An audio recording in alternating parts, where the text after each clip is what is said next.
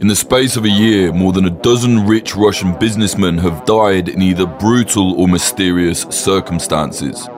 Many fell out of windows, some had heart attacks, and a few even killed their whole families before committing suicide.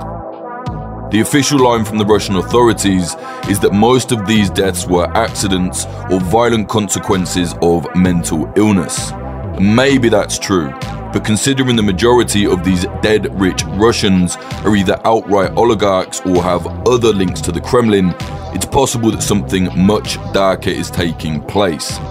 These deaths have all occurred within the backdrop of the Ukraine war, a brutal invasion that has shown the whole world that Russia's President Putin is both ruthless and brazen.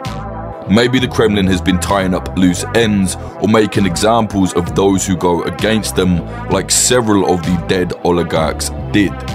For some, war can actually be bad for business. This is Sad Oligarch with me, Jake Hanrahan. I'll be investigating the numerous strange deaths of these Russian businessmen. I'll be doing this with my friend and colleague, journalist Sergei Slipchenko. We believe that to understand how these businessmen died is to understand more realistically how the Kremlin truly operates.